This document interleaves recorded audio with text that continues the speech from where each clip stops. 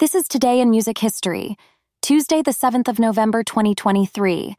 Greetings, music lovers, and welcome to this day in 1982, a simmering melting pot of musical innovation and creativity.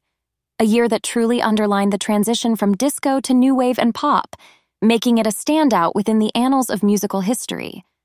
Our opening note is from the UK, where Men at Work were climbing charts with their global hit, Down Under.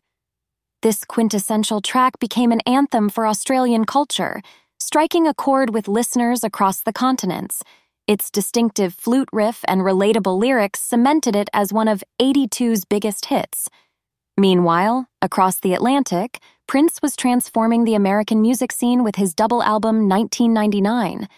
This phenomenal collection was a genre-bending spectacle, merging funk, rock, pop, and new wave in a way that redefined music. The title track, with its apocalyptic melody, was a visual and sonic treat, subtly blending fear and fascination to yield a unique auditory experience.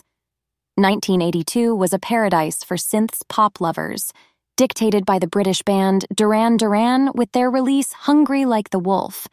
Its seductive blend of pop and glam rock was accompanied by an adventurous music video that broke boundaries on the then-fledgling MTV.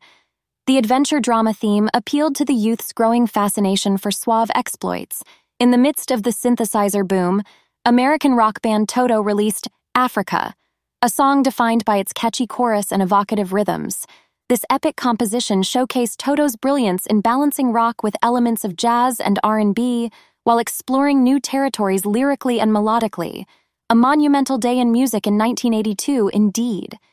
Tune in tomorrow for another day in the 80s brought to you by chefdr.com.